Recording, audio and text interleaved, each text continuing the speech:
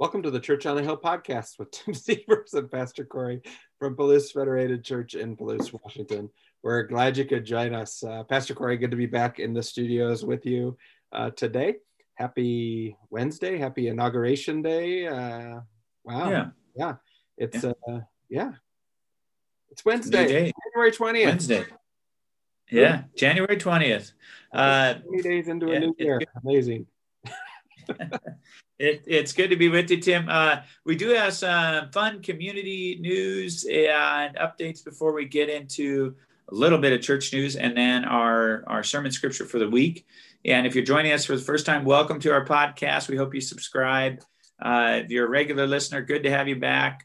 Feel free to share this and share with a friend either on social media or share the link, however you want to do that, and also give us a good review if you like it.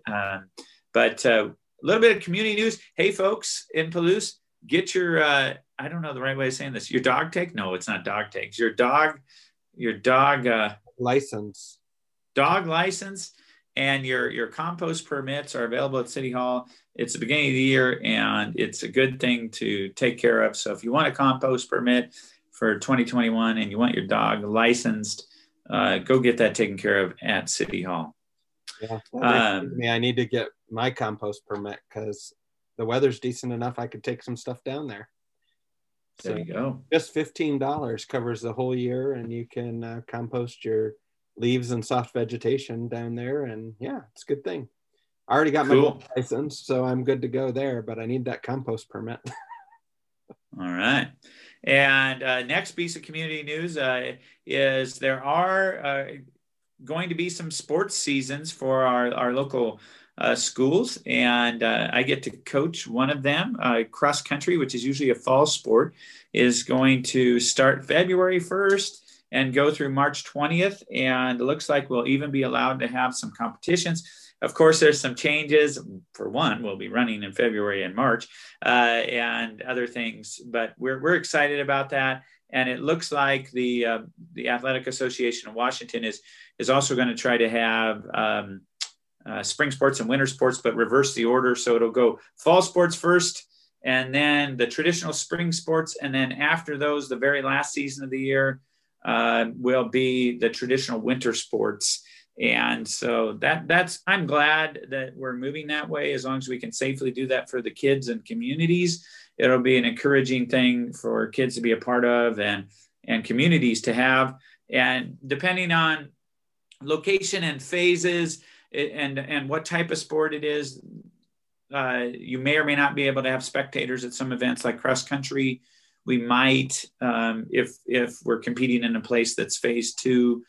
So there's all kinds of rules, but the good news is cross country and volleyball and football are starting February 1st. So if you know any locals who want to do that, encourage them to do it. Hey, we are a cross country program, not to turn this into a commercial, but we're middle school and high school. And I don't know if middle schoolers are going to get all the sports options, but we wanted to make sure our cross country program was open to middle school as well. So middle schoolers or parents of middle schoolers, we hope you turn out too for cross country, and we're going to make it fun. Even if it snows or gets cold, we're going to do some fun activities, and I'm sure the other sports will be fun too, to be fair to them. Sure. My daughter loves when you make her run in the snow. Oh yeah. She likes that. Well, she's got some exciting things coming her way. She just doesn't know it yet. It's going to be fun. Our church is having its annual meeting on Sunday, January 24th, depending on when you're watching this. If you're watching this as a fresh podcast, it hasn't occurred yet. Sunday, January 24th, 5 p.m. on Zoom. We send the Zoom links privately or in our weekly church email, so they aren't posted on Facebook or anything. So if you want to see that, check your church email or call the church, and we'll get you the link.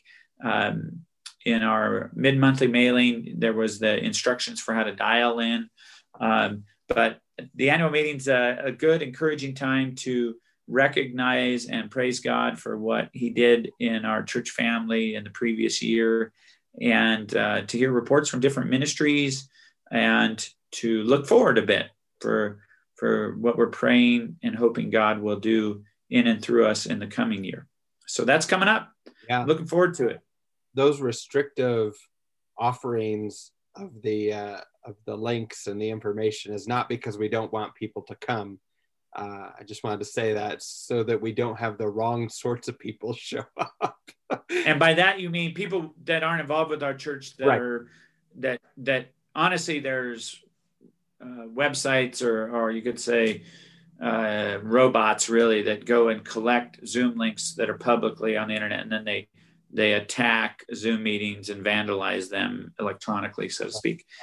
Zoom bombers, you may have heard of them, but the way to prevent that is you just contact everybody directly through messages and so forth. So we want everybody who wants to attend to be there, that's connected to our church. You don't have to be an official member. You could have just been listening to the podcast for the first time and you want to find out more about us as a church, or just started watching and participating in online worship or Bible study, and you want to learn more about us, or you could be a longtime member or friend of the church. You're welcome to join, and we'd love to have you there. Perfect. Yeah.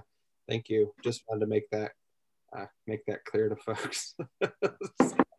Cool. Yeah, not like we're trying to limit, we want this person, but not that person. Right. Yeah. So we talked a little bit about some community news. Make sure you get those dog tags and compost permits. Exciting sports season starting up soon for our Garfield Palouse schools, and in particular for you, you're interested in cross country. And so that's been a good program for us here in Palouse the last couple of years. So I know a lot of people are looking forward to that. And we've talked about our annual meeting for the church, which is coming up on January 24th. And that means that our next topic is our upcoming sermon scripture, which we're continuing. I assume, Corey, we're continuing our study through John, the Gospel of John, and we're in chapter 4. And last week we read kind of the first part of chapter 4, verses 1 through 30, and that we encountered Jesus as he encountered a Samaritan woman at a well. And so if you missed that podcast, you can check that in the archives, go back and you can find it. The sermon is online. You can get that at palousechurch.org, or you watch it on YouTube. That'd be great. But today we're going to continue that story. We kind of divided it up into two parts. And so we're continuing the story with what happens next with the Samaritan woman at the well that Jesus encountered. So with that being said, I'm going to turn it back over to you and get it away. Thanks, Tim.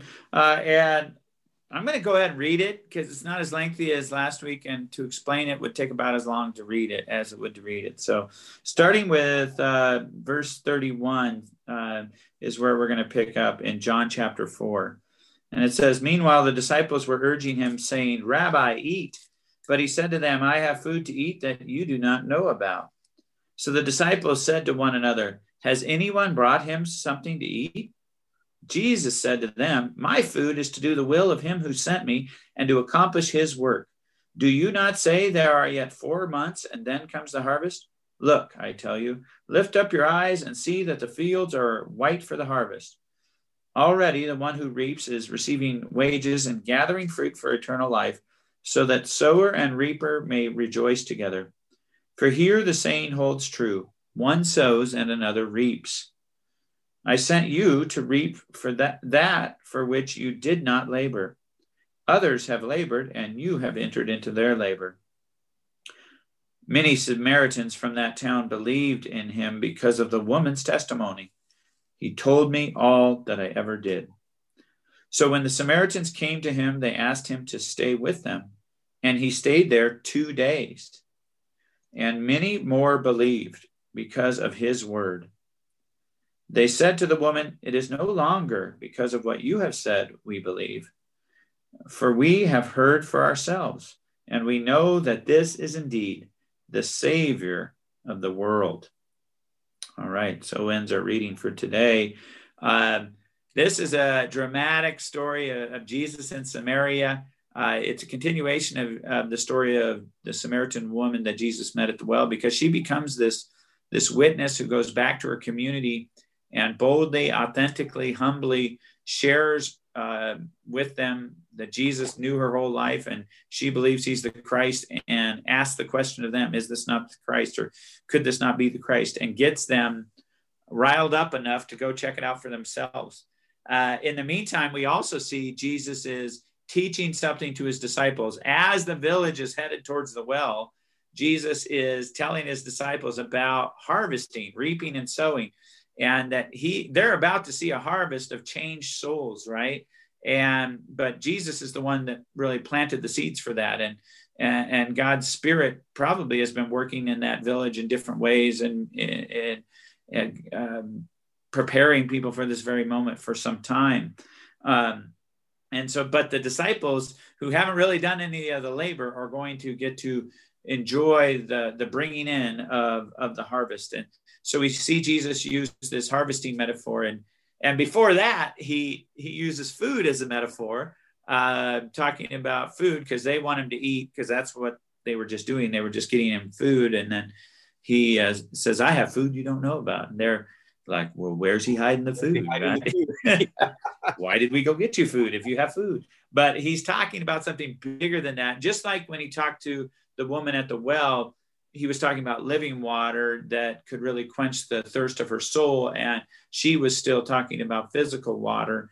Jesus is always trying to enlarge what we're thinking about and how we see our lives and what God is up to. He's up to something bigger than we always are, right? And he stretches us and pushes us and invites us into his life. So anyway, Jesus is both reaching and changing this village, and he's always working on his disciples, and he's honoring this woman who her identity has really shifted from scandalous woman of the village to the first witness of the Messiah amongst the villagers. And we see them honoring her, and in a sense, in their own way, thanking her that they have come to their own faith, that they originally believed because of what she said, but now they've heard for themselves and believed. And that is their way of thanking her. And then the last words we hear is they say, indeed, this is the Savior of the world. And that is just meaning their whole worldview has changed, that this Jewish man in front of us, who I believe they likely came to know is from the Father, is from above, is God, is not just a Jewish man, is not just a rabbi. He is the Savior of the world, meaning our Savior, but the Savior that's available to anyone, Jew or Gentile, Jew or Samaritan, Jew or Greek, male or female, poor or rich, scandalous background or religious background. This is the Savior of the world. And so it ends on a really high note, beautiful note. What a dramatic story, right, Tim? I know you love this story, and what jumps out to you about this story when you think about it and read it? Well, that the woman goes to town, and it says the town believed because of her testimony. And so I think that's really important, that it reminds us that part of our response to Jesus in our lives is to tell other people, to share the good news. And so this idea of testimony, which seems maybe sometimes scary or maybe like an antiquated practice of days of old, is really essential to our faith. It's part of who we are. Can you break that down? Because it's really Christianese. So when you say testimony, break that down for people. Because it's a word that gets used in Christian language, but then also legal language in our culture. So what does that even mean, testimony? So it's really, if you went before a court of law and gave testimony, what do? You bear witness to what you know or what you've seen. You tell what you've experienced. And the same is, and so that's the job of the witness, is to tell what they know from their perspective. And it's the same, it's really the same for us too. And we've seen this language throughout John's gospel. This isn't the first time we've encountered it. If you go back a couple of chapters, the word witness, I think, comes up several times. And so it's the same idea, is that as a witness or somebody who gives testimony, we tell others about what God has done in our lives, or how God has impacted our lives. And it's in telling our story that other people then have the opportunity to respond. And maybe they respond in faith, like these. I mean, the town says right here, the lady testified and they responded in faith, they believed. Or they might have questions and go to Jesus too, or go to the scriptures and seek to learn more for themselves who Jesus is before they make a commitment of faith. But our testimony, our bearing witness, our telling others about Jesus is a big part about how it's a big part of our lives of Christian and of helping to grow God's kingdom and to share the good news. We have to do our part to tell the story. So hopefully that breaks it down enough. Yeah, that does. And do you have to be like super religious to have a powerful testimony that really helps others? Or I don't think so. And I don't think you have to be the most eloquent speaker either. A lot of people, there's a couple of things that keep us from testifying. One, I don't have, we're like Moses, we say, oh, I don't speak well enough. I can't be the one who brings the news to the people, or we think that our story isn't good enough because, we think of, oh, well, a powerful testimony is of somebody whose life has turned around dramatically. And you might even point to this story as an example of that, perhaps, as it's a bit more dramatic. It's the person who's fallen into drugs and criminal activity or whatever, who comes to Christ and their life is changed. And so you have kind of this huge, very visible change that they give testimony. And so we diminish our own testimony if it's not as dramatic as somebody else's. But that's not, but every work of God in our lives is worthy of sharing with other people. And I think one of the things we aren't very good at in America, in American Christianity or Western Christianity, is recognizing God at work in our lives and giving him the credit. One of the things I really love that we do here each year is our Lent soup suppers. And kind of traditionally, a part of that has been sharing testimony when you hear somebody's story about how God has worked in their life. And it's so encouraging and helpful. It builds others up, and it also helps people who don't know, or maybe who haven't encountered Jesus on their own. It gives them a glimpse of who Jesus is. And so I've always really appreciated that about our Lent soup suppers that we've done here at the church in Palouse. And I know other people have done that too. And I've shared part of my testimony a couple of different times since I've been here, and many other people have too. And some are dramatic stories, and some are not as dramatic, but both are powerful to hear the stories of God at work in his people. And so I value this scripture because this woman with no qualifications and no experience, and she's only just met this guy, Jesus, recognizes him as a savior, goes and tells other people about it, and they come to faith. And so I find that encouraging for us as Christians. It's a great example. And I think something for us to work toward is being a better storyteller of God's work in our lives. Mm-hmm. That's a long answer. Yeah, that's okay.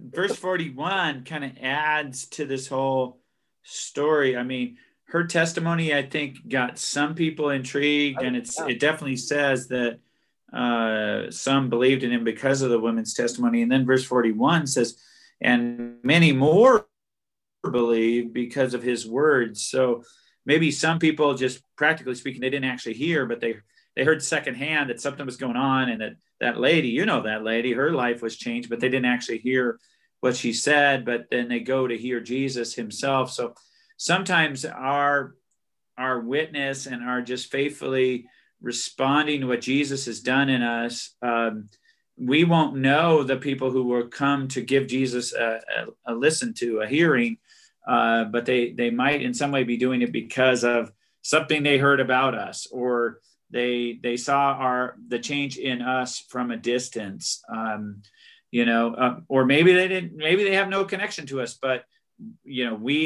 our testimony impacted somebody who impacted somebody, and then that person came and they read the Gospels and they encountered Jesus, and their life was changed. And so it's interesting in verse 41 that there are others in that very village who believe, but it was from directly hearing from him. And of course, everybody who listened to Jesus, or everybody who reads the Gospels directly, will be blessed. But I think what the story's telling is just some people had the starting point of, directly from the woman, from a new follower of Jesus, and some kind of had this more indirect starting point. And it's kind of cool that John points that out to us. Yeah, I agree. And giving Jesus a hearing is important. We don't just listen to the testimony of other believers, but good testimony, good witness of a Christian saying, this is what God has done in my life and how it changed me, dramatic or undramatic, but truthful, right? Truthful testimony. That will always point to Jesus, amplify Jesus. And if you hear a testimony and the person's really just amplifying themselves and breaking down themselves, I have to break it to you, that's not a testimony. That's just a person talking in church for their own glory. Right. If they're name dropping or are talking about what they did or experienced, and God's kind of second fiddle in their story, then that's not testimony. And that's not what the woman did, right? I think the woman's testimony was all about getting people to Jesus, because she knew Jesus is the one who changed her life. Right. Yeah. So that good testimony, like you said, always gives God credit. Yeah. And therefore always, gets people to a place where the listener is considering God. And, am I listening to this God? Do I believe that Jesus is the Savior? I think the excitement in this town would have been palpable. I mean, you would have what is going on? The Messiah is here. I think we kind of underplay some stories like this in the Gospels, that something so dramatic happened that just rocked this village. Like this village, we don't know much about what happens after it. We know a little bit about what happens in Samaria down the road a bit, but I don't think this village would ever be the same in that generation, at least. I don't see any way that it could be. The Messiah visited people. People's views of the world were changed. They believed God had come to the world and had visited their village. We still believe that, right? That God came into our village, planet Earth, and became one of us, and now offers us, forgiveness and reconciled relationship with him, and offers us, when we believe in him, his very spirit. So the presence of God can still come into your home, into your soul, into your family. And you should never be the same after that change. Amen. Yeah, I love that. What do you think about that village? Have you allowed yourself to imagine what this whole 2 days and following was like? Well, I think you're right on, and I think our tendency is to think that they didn't know exactly what was happening, but they had an idea of what Messiah meant. They knew what that was, and we kind of gloss over that a little bit in our regular reading of this story, I think. But they knew, and they recognized it when they recognized Jesus as Messiah when they saw him and heard him.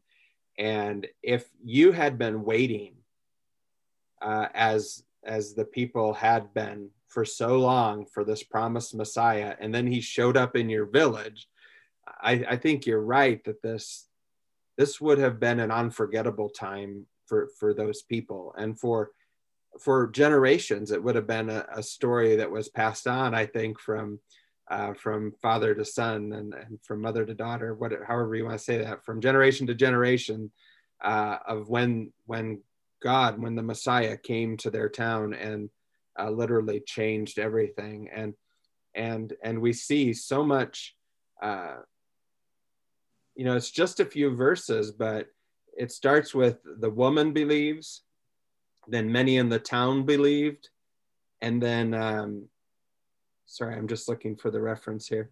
And then many more believed because of the word. And it's the truth of who God is, and the truth of why he came to earth is powerful. And it's so powerful that it changed a life, and then changed many lives, and then changed many more. And it's still changing lives even today. And so it really is, don't miss it. Like you're saying, don't gloss over it, pay attention to it, because this is a big story, and there's a lot going on here. And it's all important. And I think it's another day in another culture, but it's the same Jesus, right? Hebrews teaches us he's the same yesterday, today, forever. And again, he's coming into a culture that has its own rules and guidelines. And Jesus, as a human being, though he's God, he's in this Jewish culture with their own cleanliness laws and their own rules. And he comes in and kind of says that those earthly rules don't bind me. He stays in what a typical Jew of that day would consider an unclean place, and probably eats food that other Jewish people or Jewish teachers would say are unclean. But he stays there 2 days, and we don't have detailed reports of that, but obviously he's meeting people, talking with people, probably praying for people, and him doing that and proclaiming the truth of who he is, but also showing them that I'm from God, I'm the chosen one, I'm the Savior of the world, but I don't see you as so unclean that God doesn't want to visit your village or come into your life. We're sinners, we're broken, we need God's restoration and healing and forgiveness, but there's no village that God says, or no person that God says, you're unclean, I can't even, I won't go near you. That's not who God is. When God touches the leper, so to speak, in another story, the leper becomes clean. When God goes to a village that the world says is unclean, or when God goes to a woman that the world says is scandalous, the village becomes clean, and the woman's scandal is lost, right? And she becomes a witness. And so this town becomes an unclean town to a town of revival, because God is there and God is being believed. And so I just see God transforming us, us who limit ourselves by our labels and our prejudice, things we even think about ourselves, the ways we put ourselves down, but also the ways we divide with others. And God just comes in and says, none of that. I want to invite all of you to my kingdom and transform you into something more. I want to free you up by telling you the truth. The truth will set you free, Jesus said. And I want to tell you the truth that you're all my beloved children, and you're forgiven and reconciled in me. Now come and live in my way. And so I just think they would have been amazed by his teaching and who he said he was, but also just his presence and what that meant, the implications of that. And I still think he's the same Jesus. So, Christians out there who, if you're thinking certain people in a certain party or certain people in your family are beyond hope, if you're a person who divides people into friends and enemies, be careful. That's not what Jesus is doing here in this story. That's not who he is. Yeah, so many beautiful layers in this story if you have eyes to see them. And so I think we have to open our hearts to all those different options of what's the story is deeper and richer than maybe we see at first glance. But we've got to take the time and open our hearts to really see that and try to encounter Jesus ourselves in this scripture. And if you do that, you will not walk away from that encounter unchanged. It's just not possible. And we see that here in the story. The people who encounter Jesus walk away changed, and it's for the good. It's for the better. Mm-hmm. So yeah, love this story, and I've enjoyed last week's sermon, exploring it in our Bible studies, and I'm glad that we're continuing it for a second week, and I hope people tune in and pay attention and open their hearts to hear the word as you preach and teach from this on Sunday. So yeah, people, you can join us if you're out there listening or watching and you want to connect to the sermon. You can connect to last week's sermon online at PalouseChurch.org.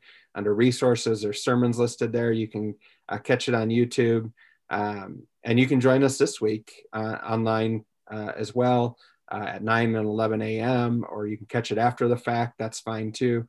But you can connect to the message and to our worship service, and we'd love to have you join us as we continue this journey in our That You May Believe series. So cool. Well, do you have anything else, Pastor Corey? You're good to go?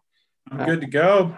Excellent. Well, thanks for listening, folks. Listening and watching. Appreciate it. Yeah, this has been fun, as it usually is. So thank you, Pastor Corey, for your time. And thank you all for listening and watching. This has been Tim and Corey coming to you from our Zoom studios here in the rolling hills of Palouse, Washington. And we hope you have a blessed week. We'll see you next time.